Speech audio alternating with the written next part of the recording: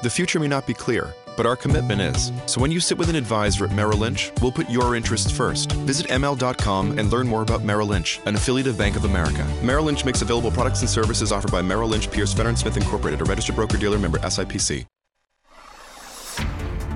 This is Masters in Business with Barry Ritholtz on Bloomberg Radio. This week on the podcast, I have an extra special guest. His name is Professor Brian Greene.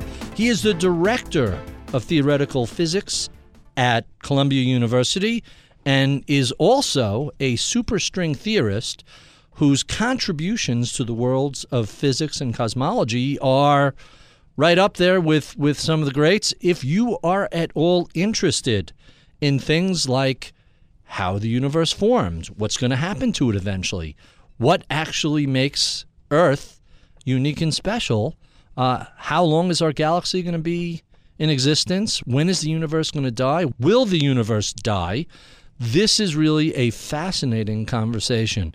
I love this sort of stuff, and it was just an absolute pleasure speaking with someone who is such a tremendous expert in the field, who can talk with great understanding and has the ability to communicate very, very complex ideas in a way that is readily understandable by just about anybody. I found this utterly entrancing.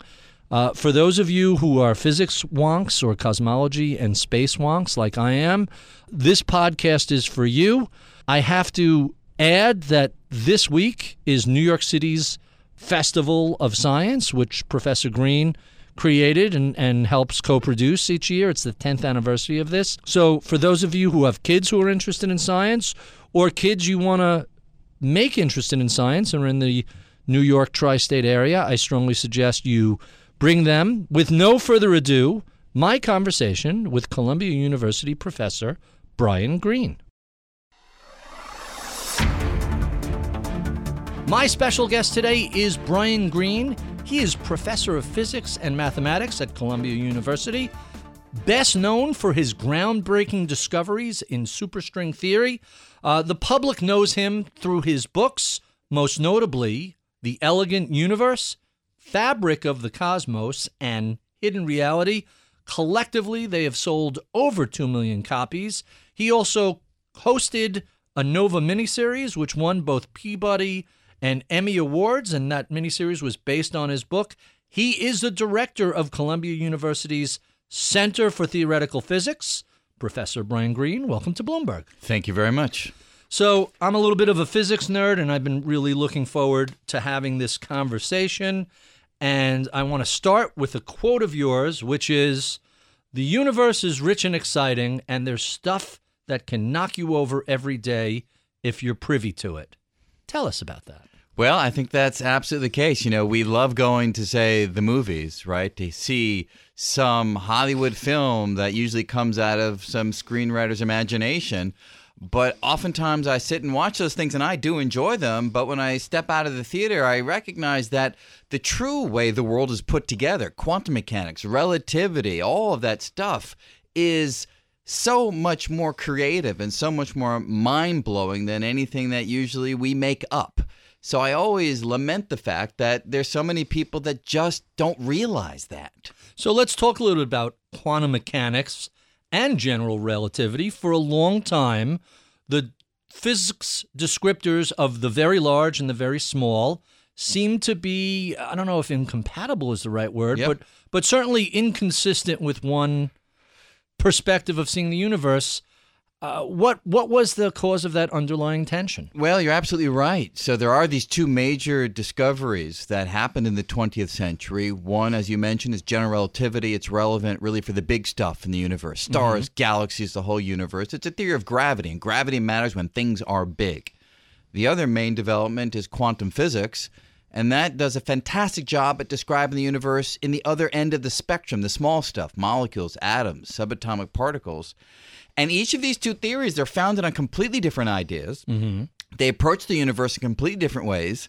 And when you try to take the equations of these two descriptions and meld them together into one unified whole, which is what Albert Einstein wanted to do, really, you find that the equations don't work together.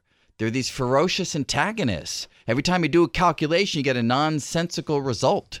And for decades, we've known that that's a real problem, a real puzzle. So let's talk a little bit about Albert Einstein. He really spent the latter part of his professional life trying to find that grand unified theory. Was he too early? Did the technological tools simply not exist to give him the building blocks to figure it out? Well, some would even say that we're still too early today. We're struggling to do exactly what Einstein was trying to do. A century later. And I would say we have made great progress, but we still don't know if any of the ideas that we have come up with are actually correct. On paper, they're interesting. On paper, they seem to work, but we've been unable to test any of these theories as yet because our technology is so far behind where our theoretical developments have taken us. So was Einstein too early? He was definitely earlier than we, and we may be too early ourselves. Still. So it could still be the case that the unified theory may be a century off. I don't know. So let's talk a little bit about Newtonian physics. When Isaac Newton wrote out his laws of the movement of the heavenly bodies, which are still very accurate to this day, he envisioned a universe where time and space was rigid.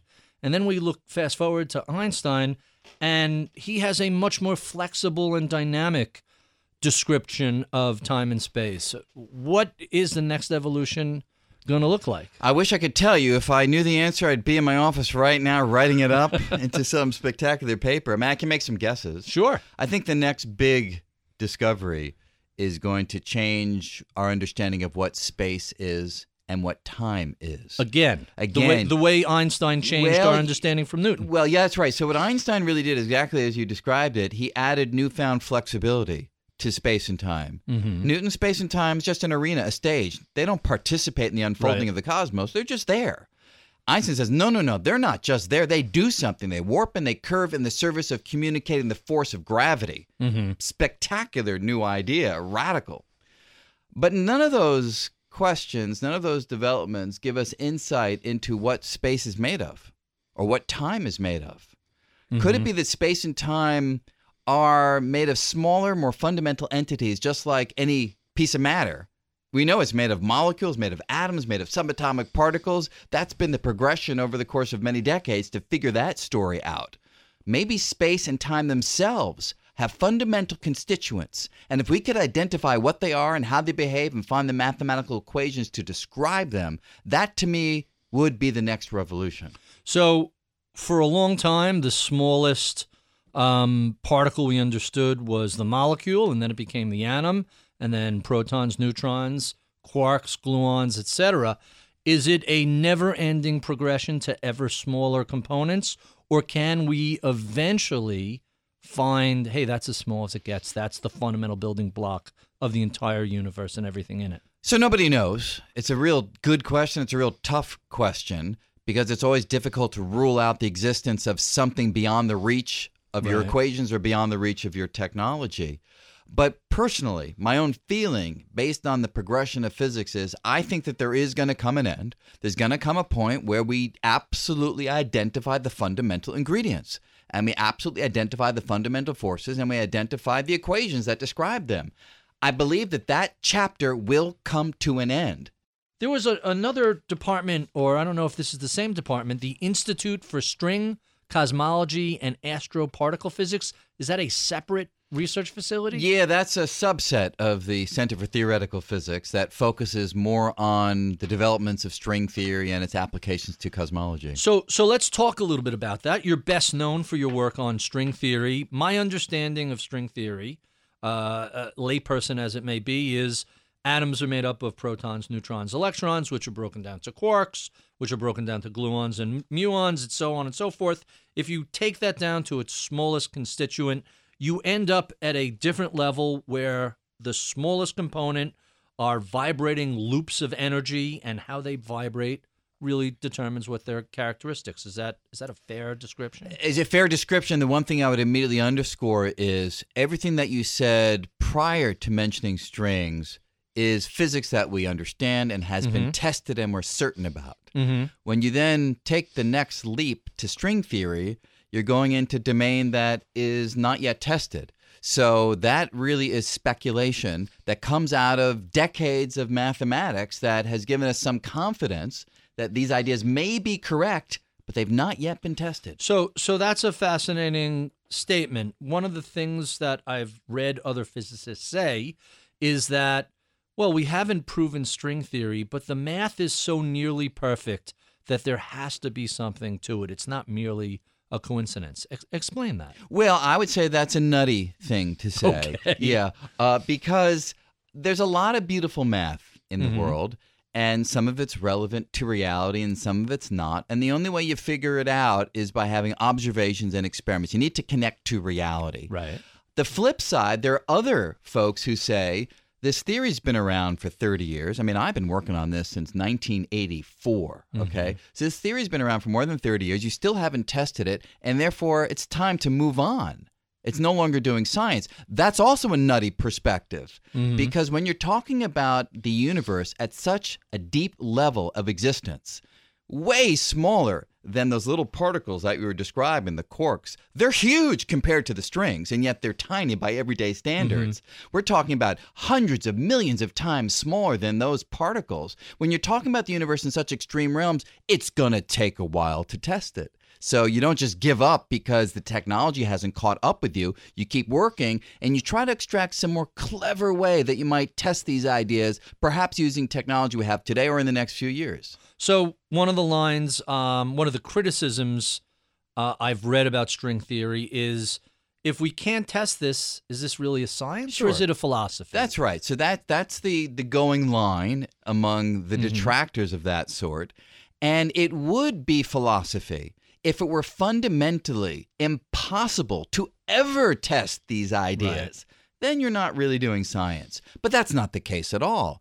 I and my colleagues, we can write down predictions that in principle you could test if you had a big enough accelerator. And didn't we see Einstein making certain predictions about things that would happen that only recently were proven by the gravitational wave detector and things like that? That's right. 100 years ago, he made a prediction of these ripples in the fabric of space, gravitational waves. And you're right.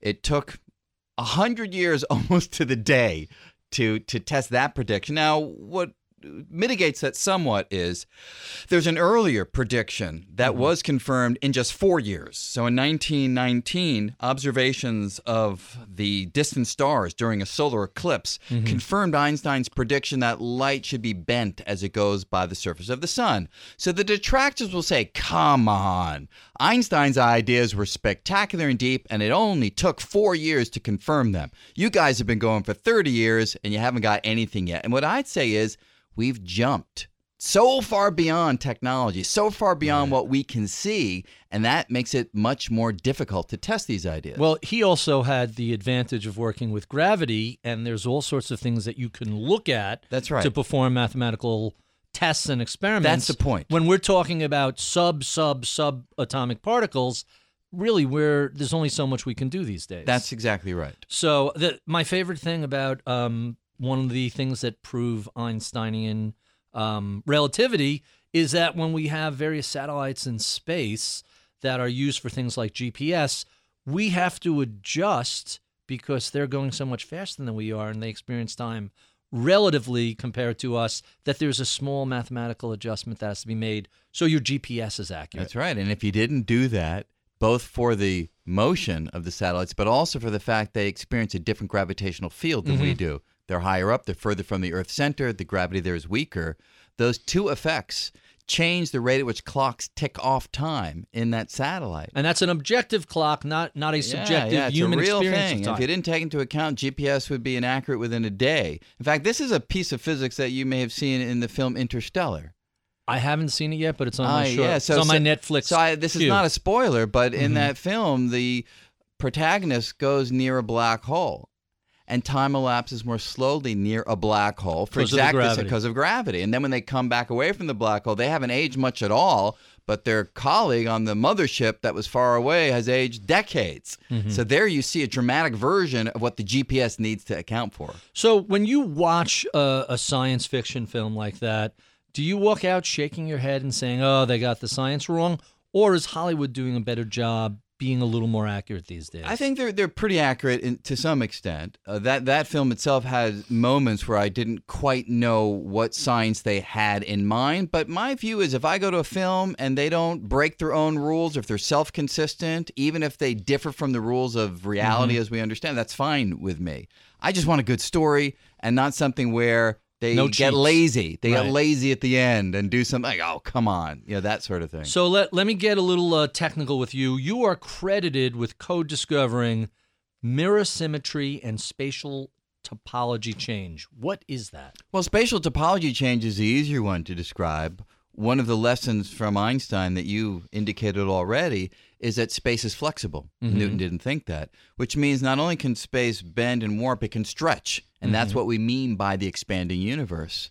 But in Einstein's... Meaning it's not just that the galaxies are separating, it's that the fabric of space they're on is moving as well. Exactly. It's if they're kind of stitched into the fabric of space and like spandex. Lycra. It's all stretching. Now, in Einstein's theory, general relativity, space can stretch, but it cannot rip. The spandex or the lycra can't tear. But we found in string theory, when you go beyond Einstein to include quantum effects, the fabric of space can rip, it can tear, and that way it can then repair itself and fundamentally change its shape, which we call a change of topology. That's the technical name. But it's just a change of shape that Einstein would not have thought possible that string theory, if it's correct, allows the universe to undergo. He is also the founder of the World Science Festival, which is about to launch its 10th edition in New York City later this year, May 30th to June 4th. Tell us about the festival. Yeah, so this is an event that I co-founded with Tracy Day, a journalist, broadcast journalist, and about 11, 12 years ago, we looked at the state of the world and said, look, we celebrate fashion, books, theater, literature, right? Why don't we have big public celebrations of science, which is a vital part of how the world is put together and how we're going to live going forward into the future. So back in 2008, we founded this first edition of the World Science Festival here in New York City. Over 122,000 people came out to the 5 days of public programming. Wow. So it was clear that there was this pent-up desire to go someplace and experience cutting-edge science in a way that you could get it, that you wouldn't find it intimidating, you wouldn't have to study, you would just be drawn along by these wonderful ideas. And we've been doing it ever since, creating novel experiences of science for the general public. You can be a novice, you can be an expert, you can be young, you can be old. There's something for everybody in the festival. What do you hope the impact is going to be long-term? Well, the goal really, as articulated in our mission statement, is we want people to feel that science has to be part of their lives, that it's not something that can be left to the scientists. It's not something that you can leave to the science classroom. Science is not a subject. It really is a perspective. It's a way of life. It's a way of engaging with the world and being able to figure out what's truth, what's not truth, what's fact, what's not fact, and be able to figure out how we should take that information, make policy, and in that way sculpt the future. What do you make of the rise of anti-science, be it the vaxxers who believe that basic vaccines cause autism, or the people who, despite overwhelming evidence, either don't believe global warming is real or don't believe mankind has a hand in its creation? What's the underlying basis of this? Well, I think there's a general distrust of so-called experts, a general distrust of the intelligentsia, the folks that actually spend their lives thinking about deep problems, how they affect the world, and how we're going to solve them. There's a deep distrust there.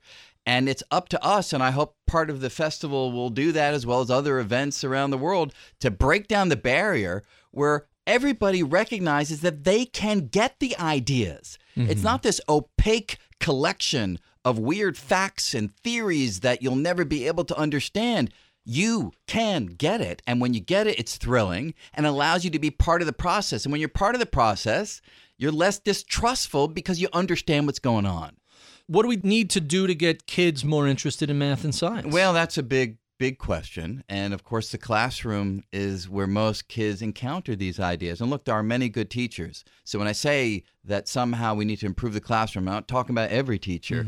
But goodness gracious, I can't tell you the number of kids I've spoken to who think science is simply about memorizing some facts and spitting them back on an exam. and that's tragic. Science is a journey of discovery that we have been on for thousands of years. And the things that we've figured out, from insight into the origin of the universe, to the existence of black holes, to the weirdness of time and relativity, the strange features of quantum mechanics, when you teach this stuff to a kid, and they can get the basic ideas, I've seen their eyes wide open, light up and say, wow, that's science? And say, yeah, that's what science is about. You know, you and I are only a year or two apart in age, and we're of the generation where we use technology, but we've had to learn how to use computers, internet, software programming, etc. The generation of kids coming up, it's second nature. It's a utensil. Yep. You give a 6-month-old an iPad, and they've mastered it in a couple of hours. What is that going to do for technology and science going forward? Does that give you hope that, oh, these kids really appreciate technology and therefore science is right there? I wish I could say yes, not necessarily at all, because so many folks, so many kids who use this technology, they don't care one whit about where it came from or how it works. They just want to get on to whatever, to Facebook, YouTube, Twitter, Instagram, whatever. I see my kids using these devices and it makes my heart hurt. because they could be using that time to think about deep questions, and yet they're frittering away so much time on these devices. However, we can use these devices as an impetus to show kids, if we do it right, how there is quantum physics inside of your cell phone. Your cell phone wouldn't work without being able to direct the motion of electrons through tiny microscopic integrated circuits. That's interesting and exciting if presented in the right way. GPS, like we were talking about, your phone has a GPS capacity to it. It's got general relativity in some sense. Built right into it. I see the new Apple tagline, now with general relativity. That's right. Built into it. We'll charge extra for that.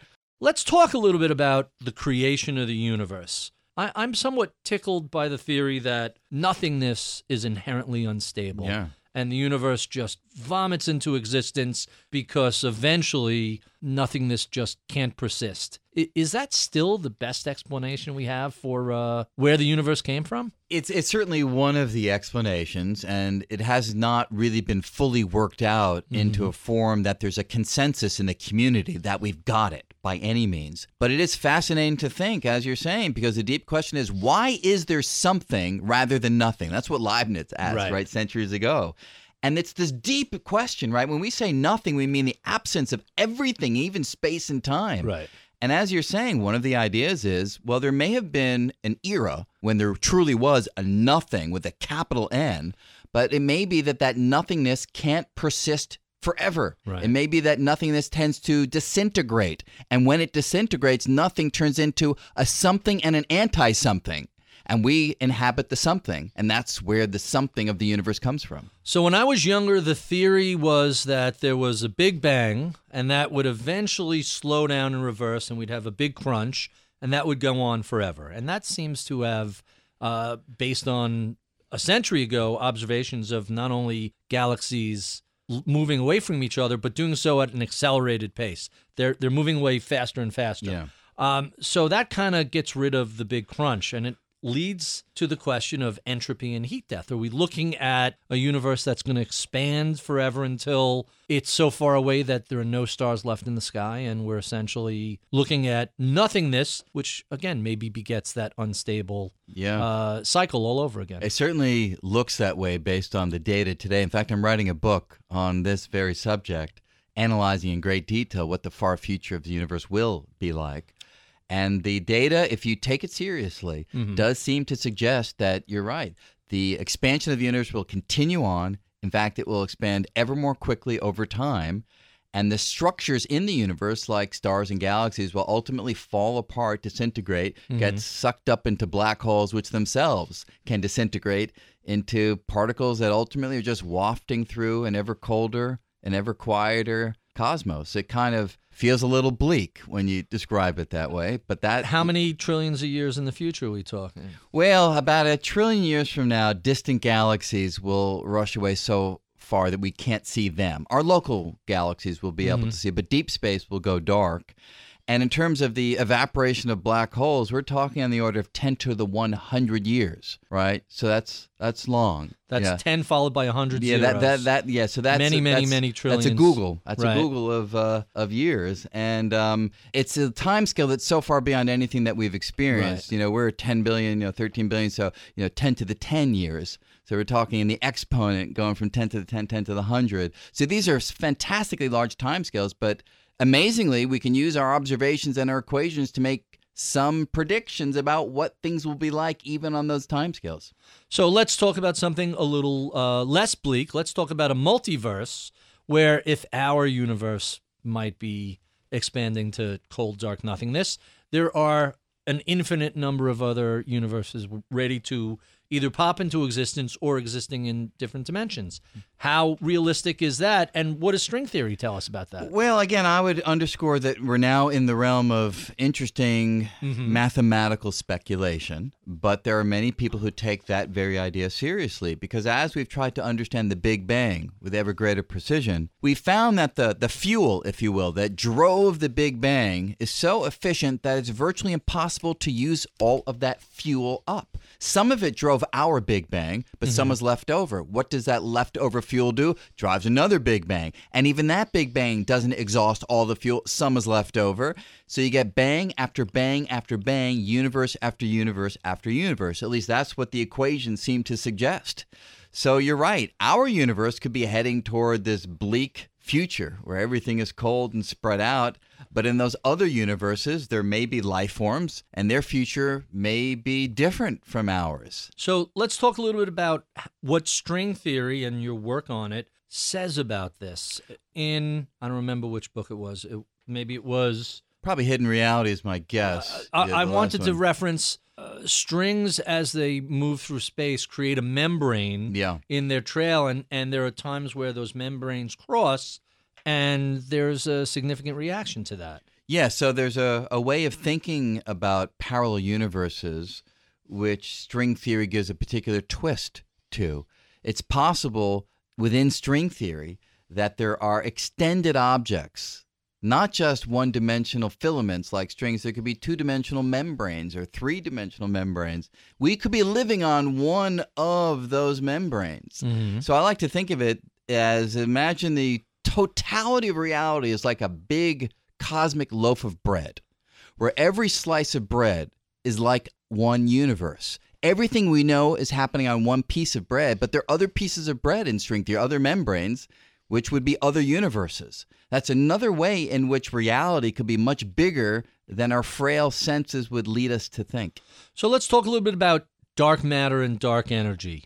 On the one hand, we look at a basic black hole in the center of a galaxy, and the visible mass that we can detect is much, much less than what gravity suggests would be sufficient to hold that galaxy together. Am I getting the numbers right? About 90% of the mass is not visible is dark matter? Yeah, so when you even look at the universe as a whole, and you say how much of the stuff that makes up the universe is the stuff that gives off light, the stuff that we know about, say the protons, the neutrons, the electrons, those things. And it's about 4 or 5% of that the little whole. Yeah. So you've got about 25 or so % of the universe in something called dark matter. And then you've got the rest of it, 68%, 70%, whatever, in something called dark energy. Again, it's an energy that suffuses space. We believe it's everywhere in every nook and cranny of space, but because it does not give off light, we don't see it. Does it give off some energy? It contains energy, and because of that, it exerts a gravitational force. In fact, it exerts an anti-gravitational force, pushes everything apart, and we believe that's why the universe is speeding up in its expansion, that outward push from the dark energy filling space. So let's talk about another question that I'm fascinated by. I'm aware that gravity is the weakest of the major forces, and that the strong nuclear force, what holds protons and neutrons together, is the strongest force. I like the way you demonstrate that by leaping off a building. The center of the earth pulls you towards it, but just plain old concrete stops you. Yes. And therefore concrete is stronger than gravity. But when we look at a black hole, we have a mass the size of a giant sun that's collapsed to a relatively tiny space. And it seems like if you have enough gravity, you can overcome that strong force and crunch all those atoms down to a tiny fraction of their size. Yes, when we say gravity is much weaker than the other forces, like the nuclear forces, we want to do an apples-to-apples comparison. So if you say take just two particles and calculate how the strong force may pull them together versus the gravitational force, big difference. Strong nuclear force wins. But you're right. You put enough stuff together, then cumulatively the gravity that many, many, many particles exert can be stronger than the other forces acting between particles. So gravity is able to crush particles together, causing them to fuse together, for instance. That's what happens in the sun. You've got nuclear fusion because gravity is squeezing everything together, and hydrogen melds into helium, and helium keeps on going. So, yes. Up until we get iron, and then that's pretty much the end. Once you get to iron, it's sort of the end of the line, the most tightly bound atomic species. And from then on in, the next stop is neutron stars and black holes. Do you pay much attention to things like the rare earth thesis, which I find, again, it's a little off your field of expertise, but the basic concept is to get a planet that's stable enough in a solar system for not just life, which may be surprisingly common, but advanced technological life not to have been disrupted continually by what a hostile place the galaxy can be. That's kind of a fascinating idea. Oh, totally. You know, people have asked the question, are we alone? Every time we could ask question. And, there are some who say, look, life appeared on planet Earth as quickly as it possibly could, which suggests to them that life is just raring to go everywhere in the universe where conditions are ripe. On the other hand, to get intelligent life that can actually build spacecraft and radio telescopes, you need a lot of time. Lucky coincidences, right? You got to make sure that your planet's protected from asteroids that are slamming in. You got to, take our planet as a great example. If this asteroid hadn't slammed in and wiped out the dinosaurs 65 million years ago, we wouldn't be the dominant folks walking around. It would still be the dinosaurs. Now, who knows? Maybe by now they would have built spacecraft and telescopes and radio. No opposable thumbs. But maybe not. It would have been hard. That's right. So there you go. And we're even in a part of our own galaxy that doesn't have too much radiation. We're not too close to the middle. We're not too far out. It's really a series of Goldilocks events. And then the other which means it might be very rare. Right. And although rare still can mean there are hundreds of thousands in any given galaxy. It depends how rare. That's the key question. Because if the probability is sufficiently small, then we could be the unique one. We have been speaking with Professor Brian Greene of Columbia University. If you enjoy this conversation, be sure and check out our podcast extras, where we keep the tape rolling and continue to talk about all things cosmological. Be sure and check out my daily column on BloombergView.com or follow me on Twitter @Ritholtz. I'm Barry Ritholtz. You've been listening to Masters in Business on Bloomberg Radio.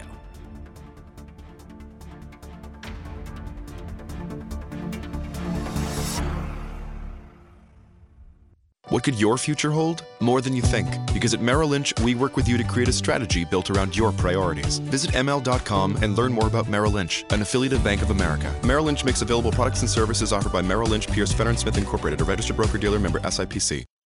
Welcome to the podcast. Professor Greene, thank you. I don't know what to call you. Professor Greene? Brian? Whatever you like. Brian? Yep, Professor, sure. Professor Greene seems more appropriate. Thank you so much for doing this and being so generous with your time. I was saying earlier, I have the hardcover of The Elegant Universe somewhere, but we moved. It's in boxes, and I picked up some of the paperbacks to remind me of what I read a while ago. And really, The Elegant Universe is so readable. I mean, I'm a little bit of a physics geek, but I don't have any significant background, and I found it completely accessible and very interesting read for something that is talking about really sophisticated, complex ideas. That's not easy to communicate. Yeah, no, thank you. You know, the challenge, of course, is in building bridges between things that the typical person who was interested in science but not an expert is familiar with from everyday life, and building a bridge from the familiar to the unfamiliar. And it's a fascinating journey for me as a writer and a physicist to try to figure out ways of explaining these ideas. And when it works, it's gratifying. I can imagine. There are some questions I skipped over that I have to get to before we get to our standard questions. And one of them has to do with gravitrons. Gravitron, I think, is the exercise equipment that Graviton. allows you to do chin-ups There you with go. support. Gravitons. So gravitons is the particle. So yes. have we discovered the No, particle? no. Or is it just theoretical? It's just theoretical. It's not surprising that we haven't discovered it because, as we were discussing in the main interview, gravity is the weakest of nature's forces. Mm-hmm. The graviton is the smallest bundle, the smallest particle of the weakest force, which makes it enormously challenging to try to detect these particles. But most of us are pretty convinced, based on our understanding of the other particles that communicate the other forces of nature, that gravitons are out there, even if we can't actually capture them. Like photons? Photons is a great example. That's a particle that transmits the electromagnetic force. It's the little packet, the little bundle of that force. And by analogy, the graviton would be the little quanta, the little particle transmitting the gravitational force. So I love the thought experiment showing the difference between Newtonian physics and Einsteinian physics, which is all the planets are revolving around the sun. Yep. If the sun were to magically disappear, would it be instantaneous for the planets to be flung out in the straight line that they were previously moving without the sun holding them in? Or would there be a delay in the planet physically recognizing that there's no more gravity and moving on? Yep. The Einsteinian conclusion is it would take about as long as a beam of light to reach the planet. So you would, for, 8.5 or 9 minutes? 8 minutes and 20 seconds. Would continue rotating around the sun despite its not being disappearance. there. Yeah. It's a beautiful idea.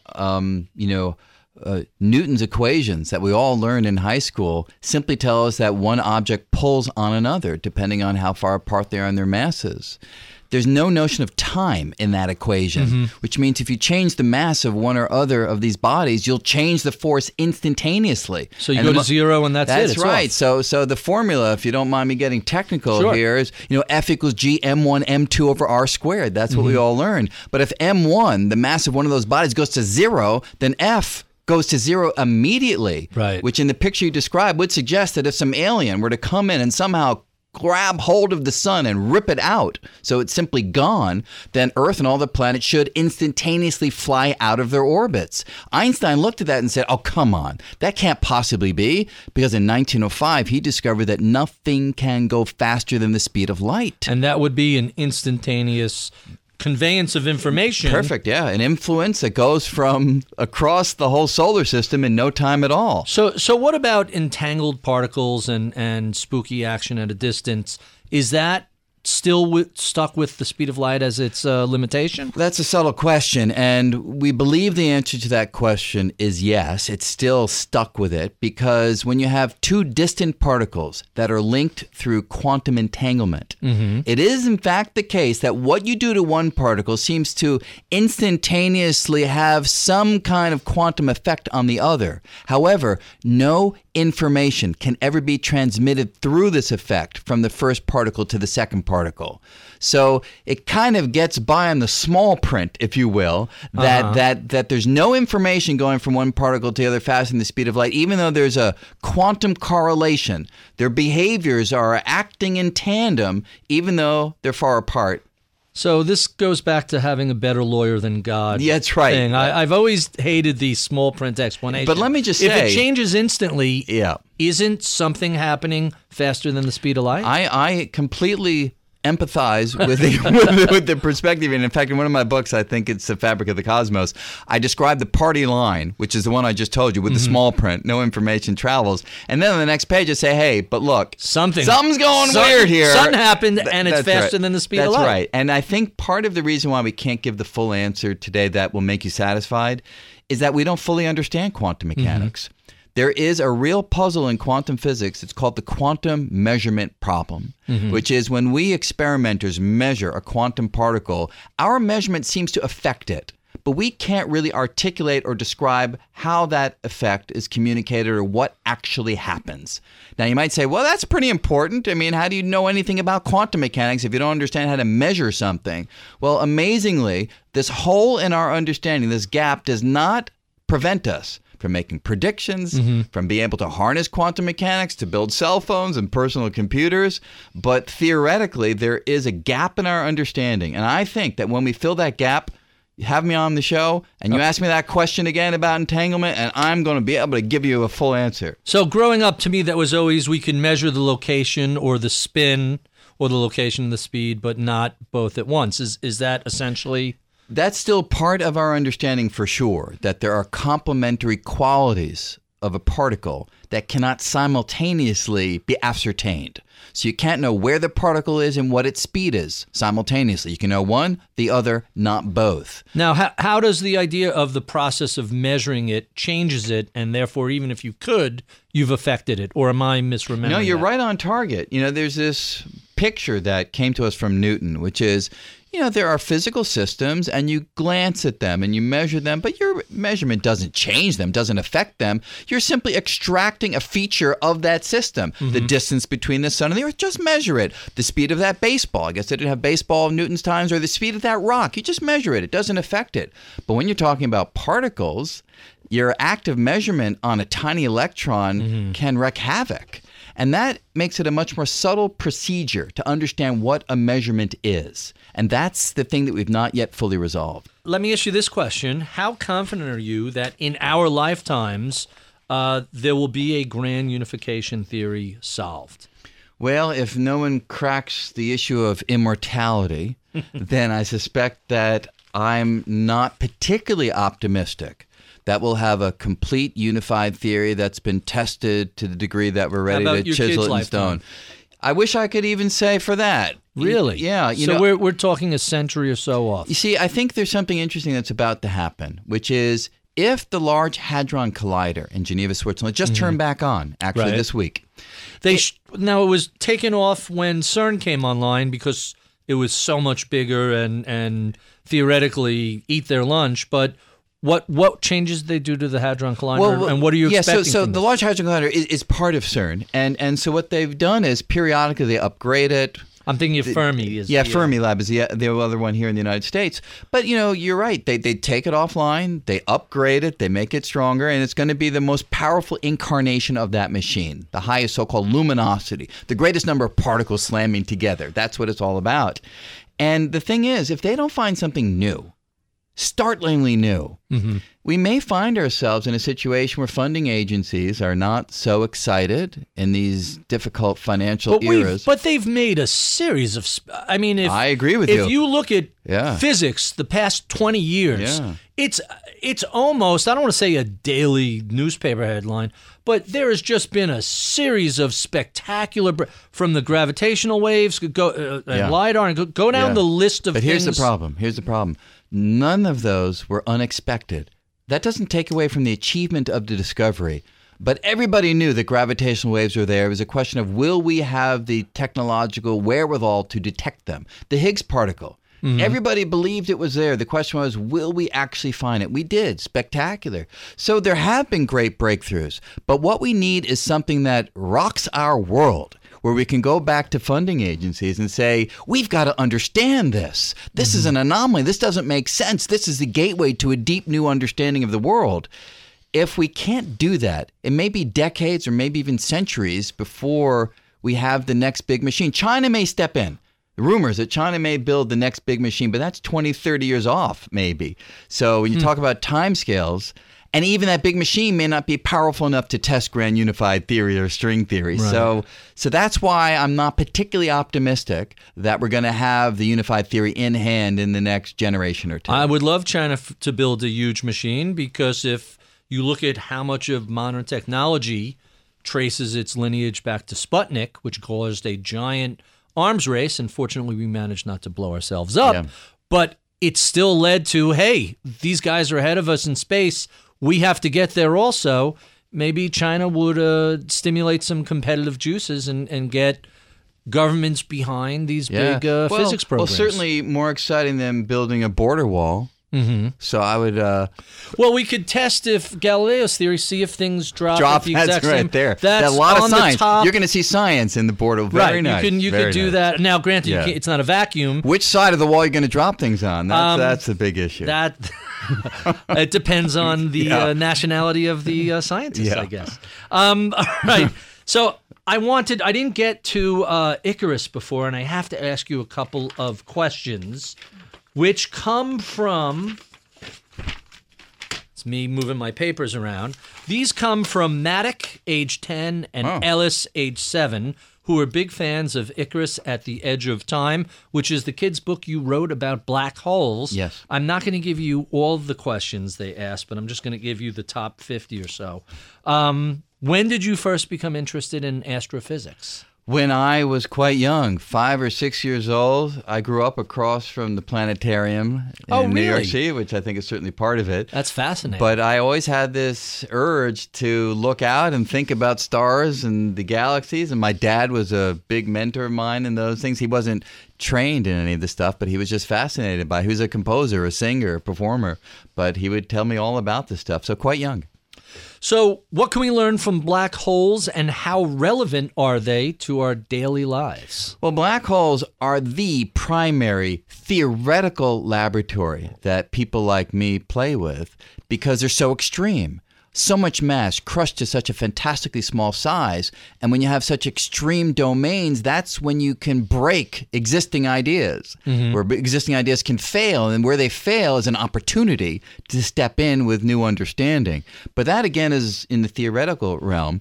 Black holes are becoming more and more part of the observational realm. There's this new telescope. Have you heard about it? It's called the Event Horizon Telescope, where they're actually looking right at the edge, the so-called event horizons of black holes, to perhaps really see what's happening there. Take a photograph of a black hole itself. So they're becoming... This has been launched into orbit around the Earth? That's right. Well, actually, it's a series of radio telescopes around the Earth that are working together to combine their imagery to create a very high-resolution picture of a black hole.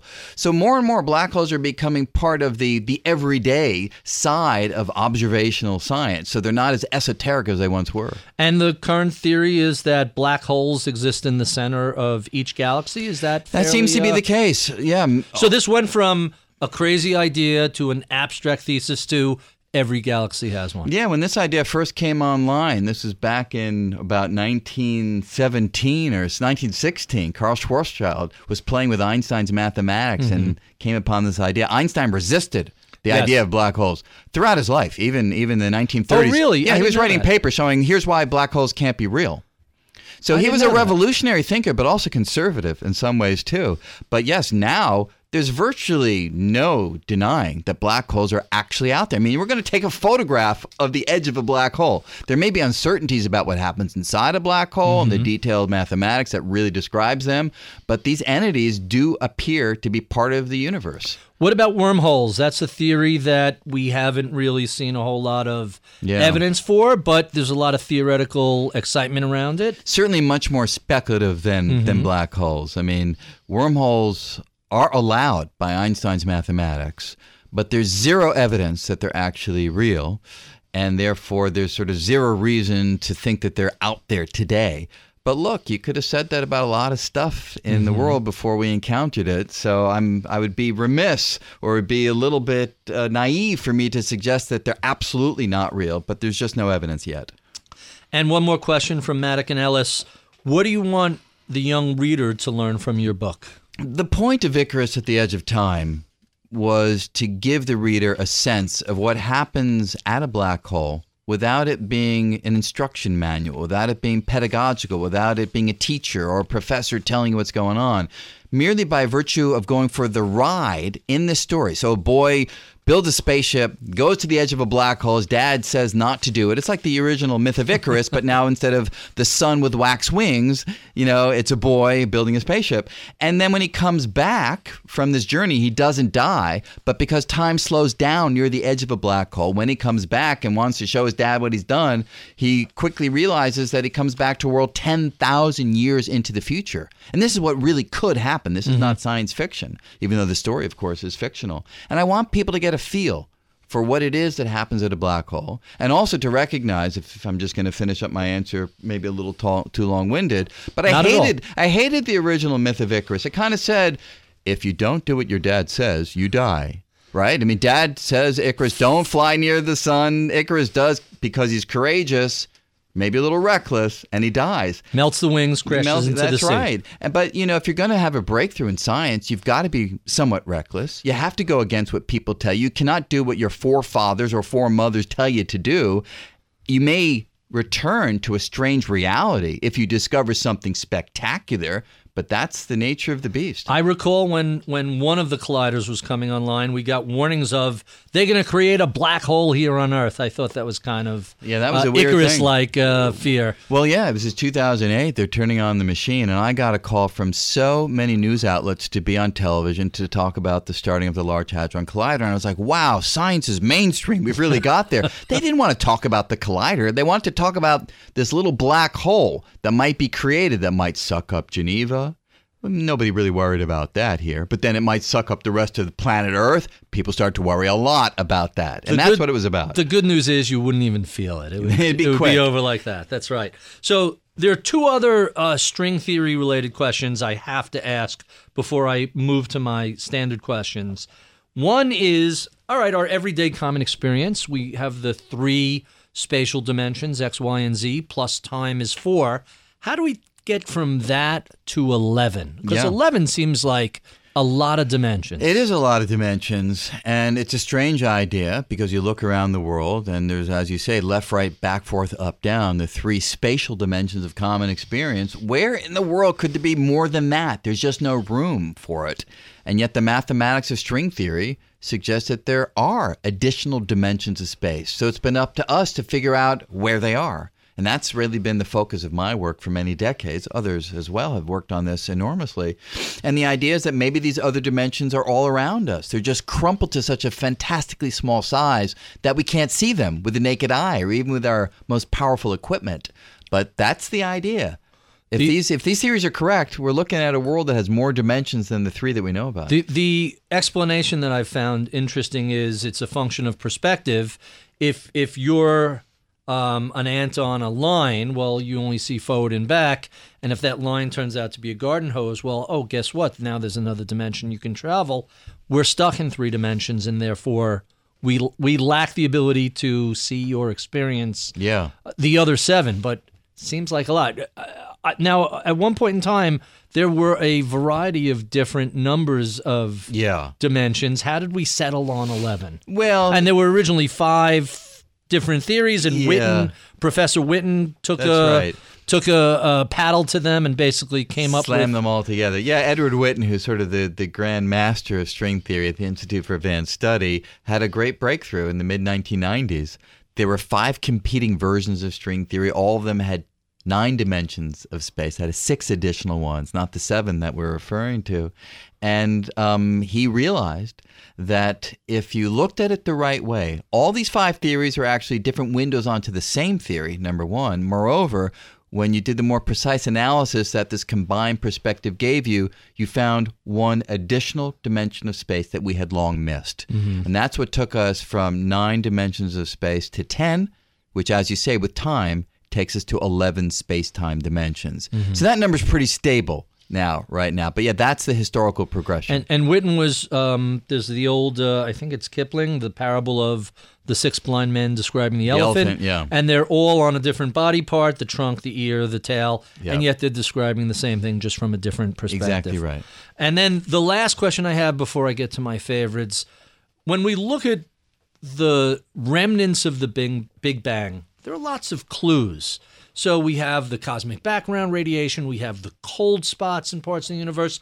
There are all sorts of evidence that, hey, this seems to have really happened. We may not understand precisely how, but we have a pretty substantial body of observations that support it. In any of these observations, do we find support for superstring theory? No. Now, that is not a black mark against the theory, because the theory really comes into its own in domains that have much higher energy, much smaller distances than the things that we can see even with the most powerful telescopes or even with, say, the Large Hadron Collider. So the theory can agree with everything that we found, but where it differs from the things that we know about, those are domains that we can't yet access.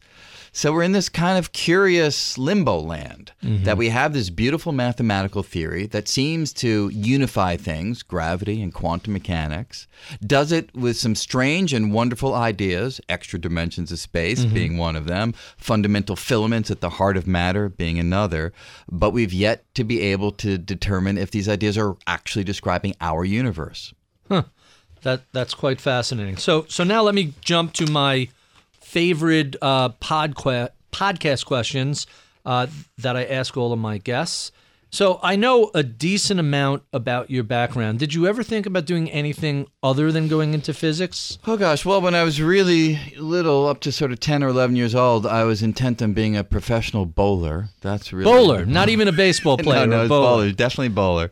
I used to spend my summers bowling over on the east side at 80th Street and York Avenue. There used to be a bowling alley there. Do you still bowl? I don't. That's a thing of my past. I gave that up in the teenage years.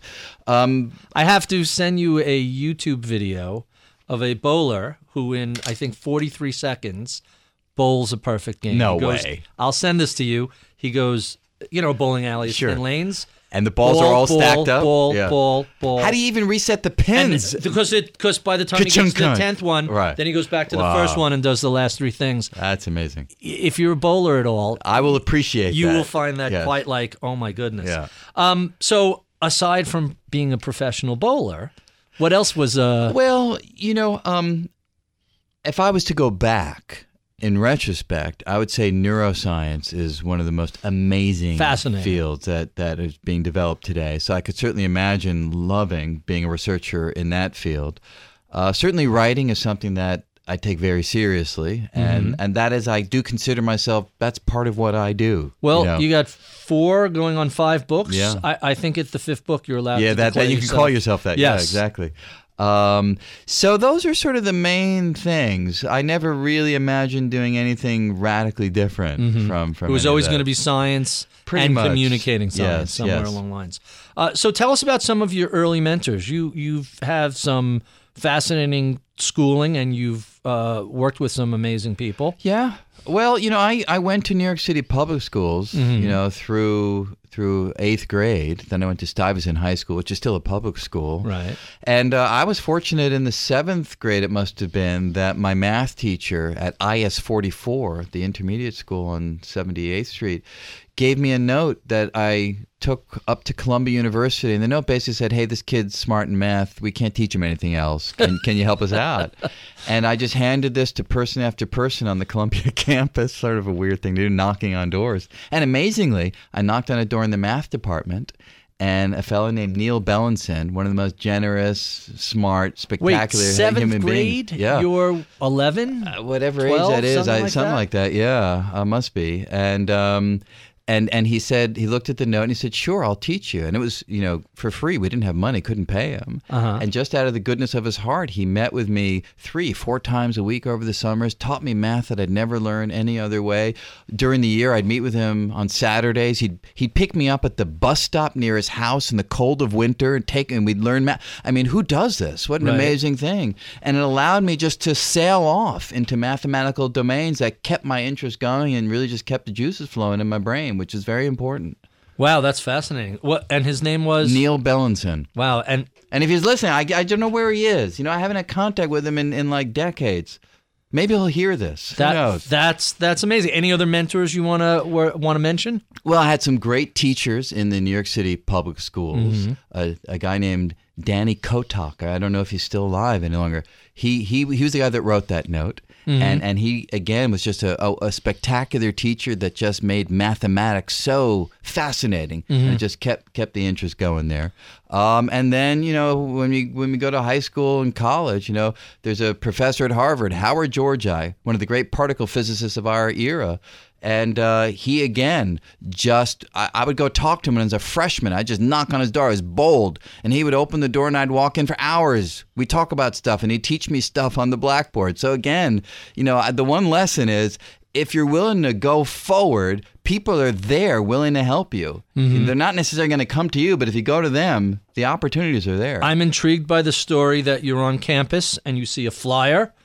Lecture this evening, The Theory of Everything. Yeah. That sounds interesting. Let's go look at that. Is that what led you deeper into the world of physics? Totally. I was a graduate student at Oxford, in England, and I was, as you're saying, walking across the campus one day and saw that sign. And I went and checked it out, and it was a talk by a guy named Michael Greene, not related to me. And he was one of the founders of string theory, and he was talking about the breakthrough that he and a guy named John Schwartz, who's at Caltech, that they had found. And that's what turned me on to string theory as a graduate student. And I shifted my work, and just about everybody else in the world shifted their work to focus on this new idea that they had come up with. Intriguing.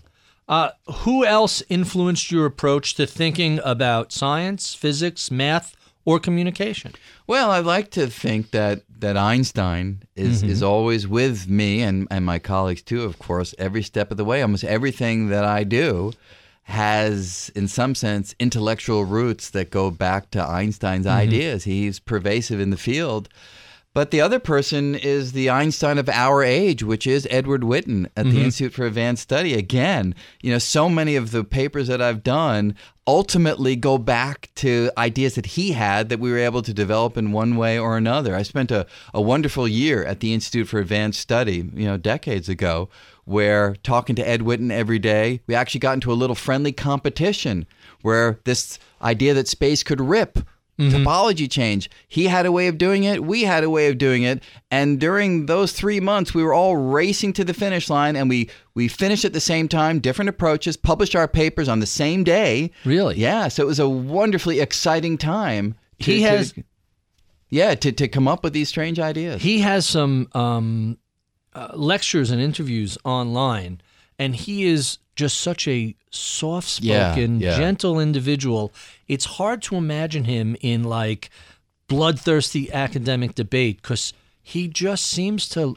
Well, here's so the thing. Gently, but he doesn't need to ever get angry because he's so much smarter than everybody else. He can crush everybody you. Says he can that crush about you with him. just a few words. Everybody I've seen or read have said, "Hey, we're all really smart." And then there's Ed Witten. It's just a different. No, and working with him was quite a trip. There'd be 5 of us in his office, and we're talking about stuff, and all of a sudden he stops talking, and he looks up.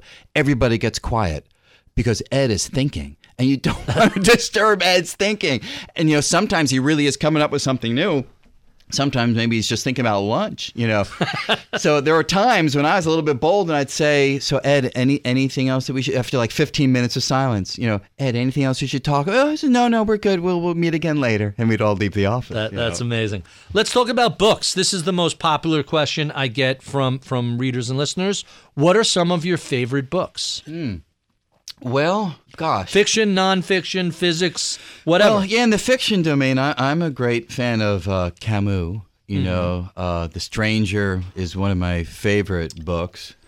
Wait, I always thought that was nonfiction, Camus.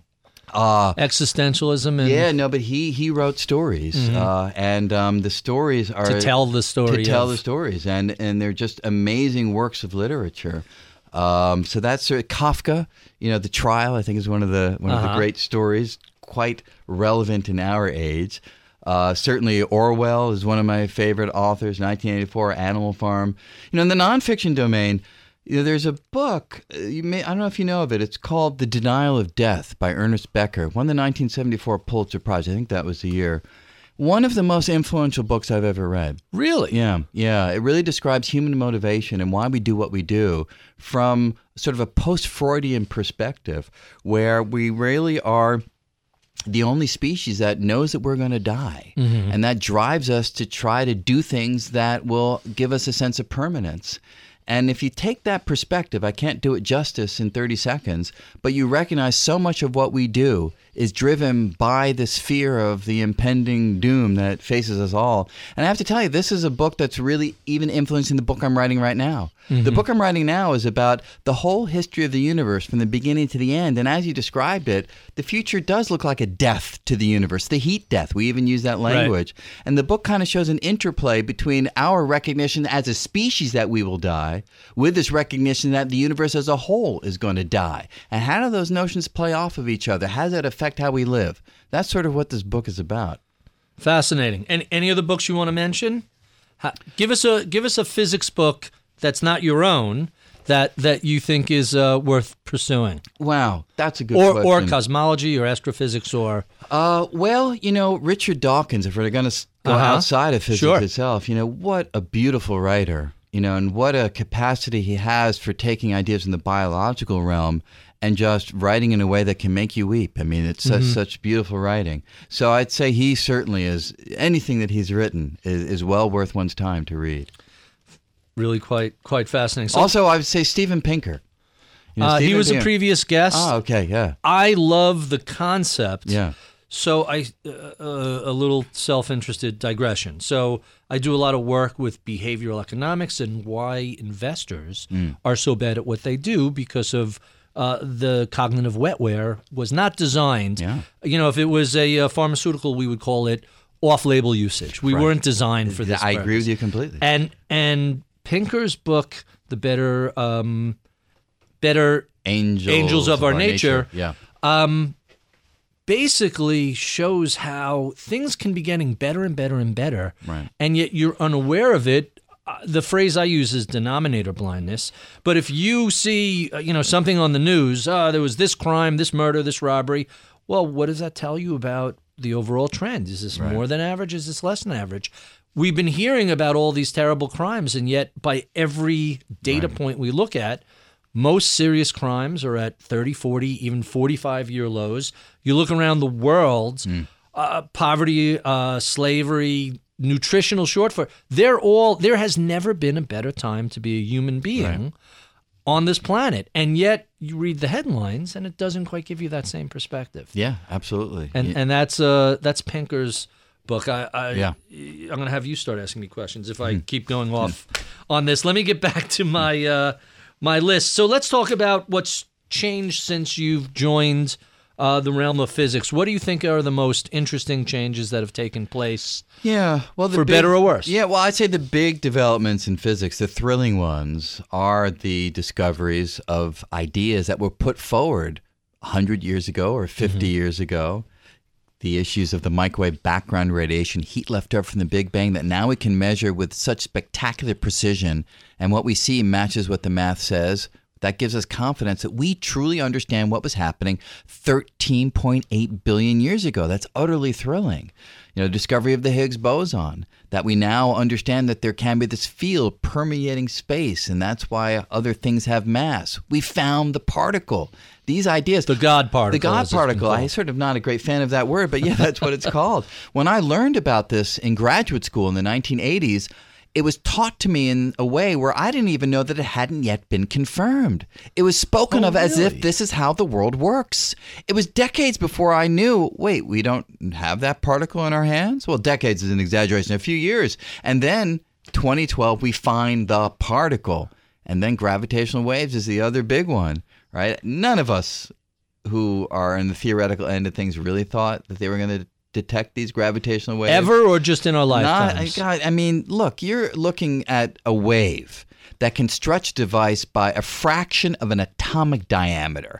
How can you measure stretching by the fraction of an atomic diameter, and yet these guys pulled it off? You set up a tube. It's a couple of miles long. Yeah. You get a laser on one end. Good idea. And you have a mirror that refracts it in the other, and you just measure the two waves. Theoretically, I agree with you. That's, come on. They could have figured that out years ago. You're absolutely right. But no, it is stunning achievement. But that, we mentioned this earlier, we are living in a golden age of physics where things that theoretically have been described, when you see hard proof like that, and by the way, we could trace this to two black holes that collided 1.3 billion years ago. Okay. Hey, there's proof of that, and here it is in the shift in this measurement. That's an astonishing accomplishment. Yes, absolutely. I don't know if people who aren't physics nerds appreciate. And there seems to be, so I subscribe to a bunch of different email lists because I do a morning set of reads for everybody. Here are the 10 most interesting things from markets to psychology to whatever. And I'm on all these different lists, and the sort of stuff that comes from the physics side, it's not like every 6 months I get hey, here's this big announcement. It's every day there's 2 or 3 different things, and every week there's some, hey, this is a pretty big deal. And it seems at least once or twice a month, it's, hey, this is groundbreaking stuff. Yeah. Do you stop and say, I'm really glad that my lifespan incorporates this era of spectacular discovery? Absolutely, absolutely. But you can't help but say to yourself, wow, if only I'd been born like a few hundred years from now, I could read about all this exciting stuff and know it's going to happen then. No, then it's boring. It's done. I think, so stop and think about, this is a fun little experiment. Yeah. Think about the people who lived in the 30s, 40s, 50s, didn't make it to the 80s and 90s. Yeah. And computers were these things that were the size of a room. And there was no concept of an internet other than, hey, we have a system set up that in case we are attacked with nukes, we could launch a response and wipe out most of the planet. That was the concept of an internet. And we had phones with phone operators and the plugs and everything. Yeah. Think about, and maybe this is me showing my age, but I've gotten to see some astonishing things just in the past 50 years. I think it might be boring to be born after everything is figured out. Yeah, I don't think so. I think it's only going to get more exciting. And the possibilities of artificial intelligence, the possibilities of maybe simulated worlds, simulated realities, the possibilities, if we go a little nutty here, of downloading your consciousness into a silicon environment. So who knows if any of that stuff holds any water, but I would love to be around to see. Sounds intriguing. So those are the next major shifts. We don't know what's gonna come out of them. This is another question that came from listeners. Tell us about a time you failed and what you learned from the experience. Oh gosh, the old failure question.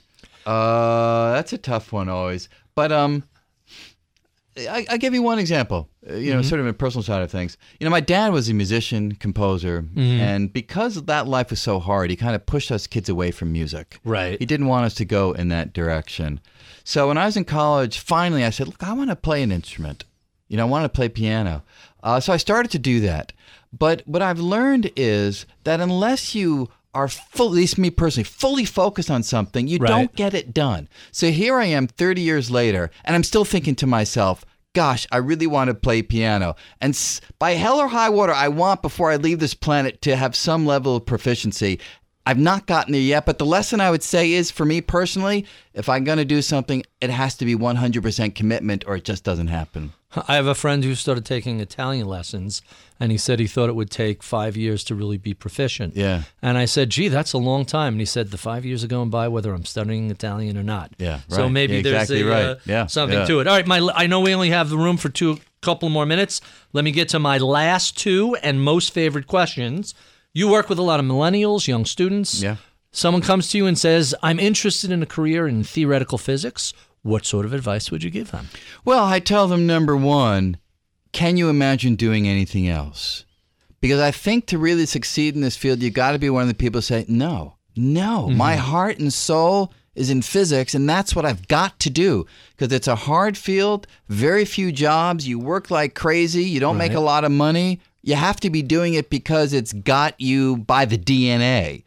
And if that's the case, then I tell them, look, the next thing is you've got to learn the basics inside out. Don't try to jump ahead and do string theory or general relativity because it's cool ideas that you maybe saw some television show, mine or somebody else's. You've got to learn Newton, Maxwell, everybody inside out. And then if at the end of that you still love the field, keep on going. And my final question that I ask all my guests, what is it that you know today about physics, string theory, what have you, that you wish you knew when you were starting out 25 or so years ago? Can I give a real nuts and bolts answer to that question? Not sort of some high-end wondrous thing?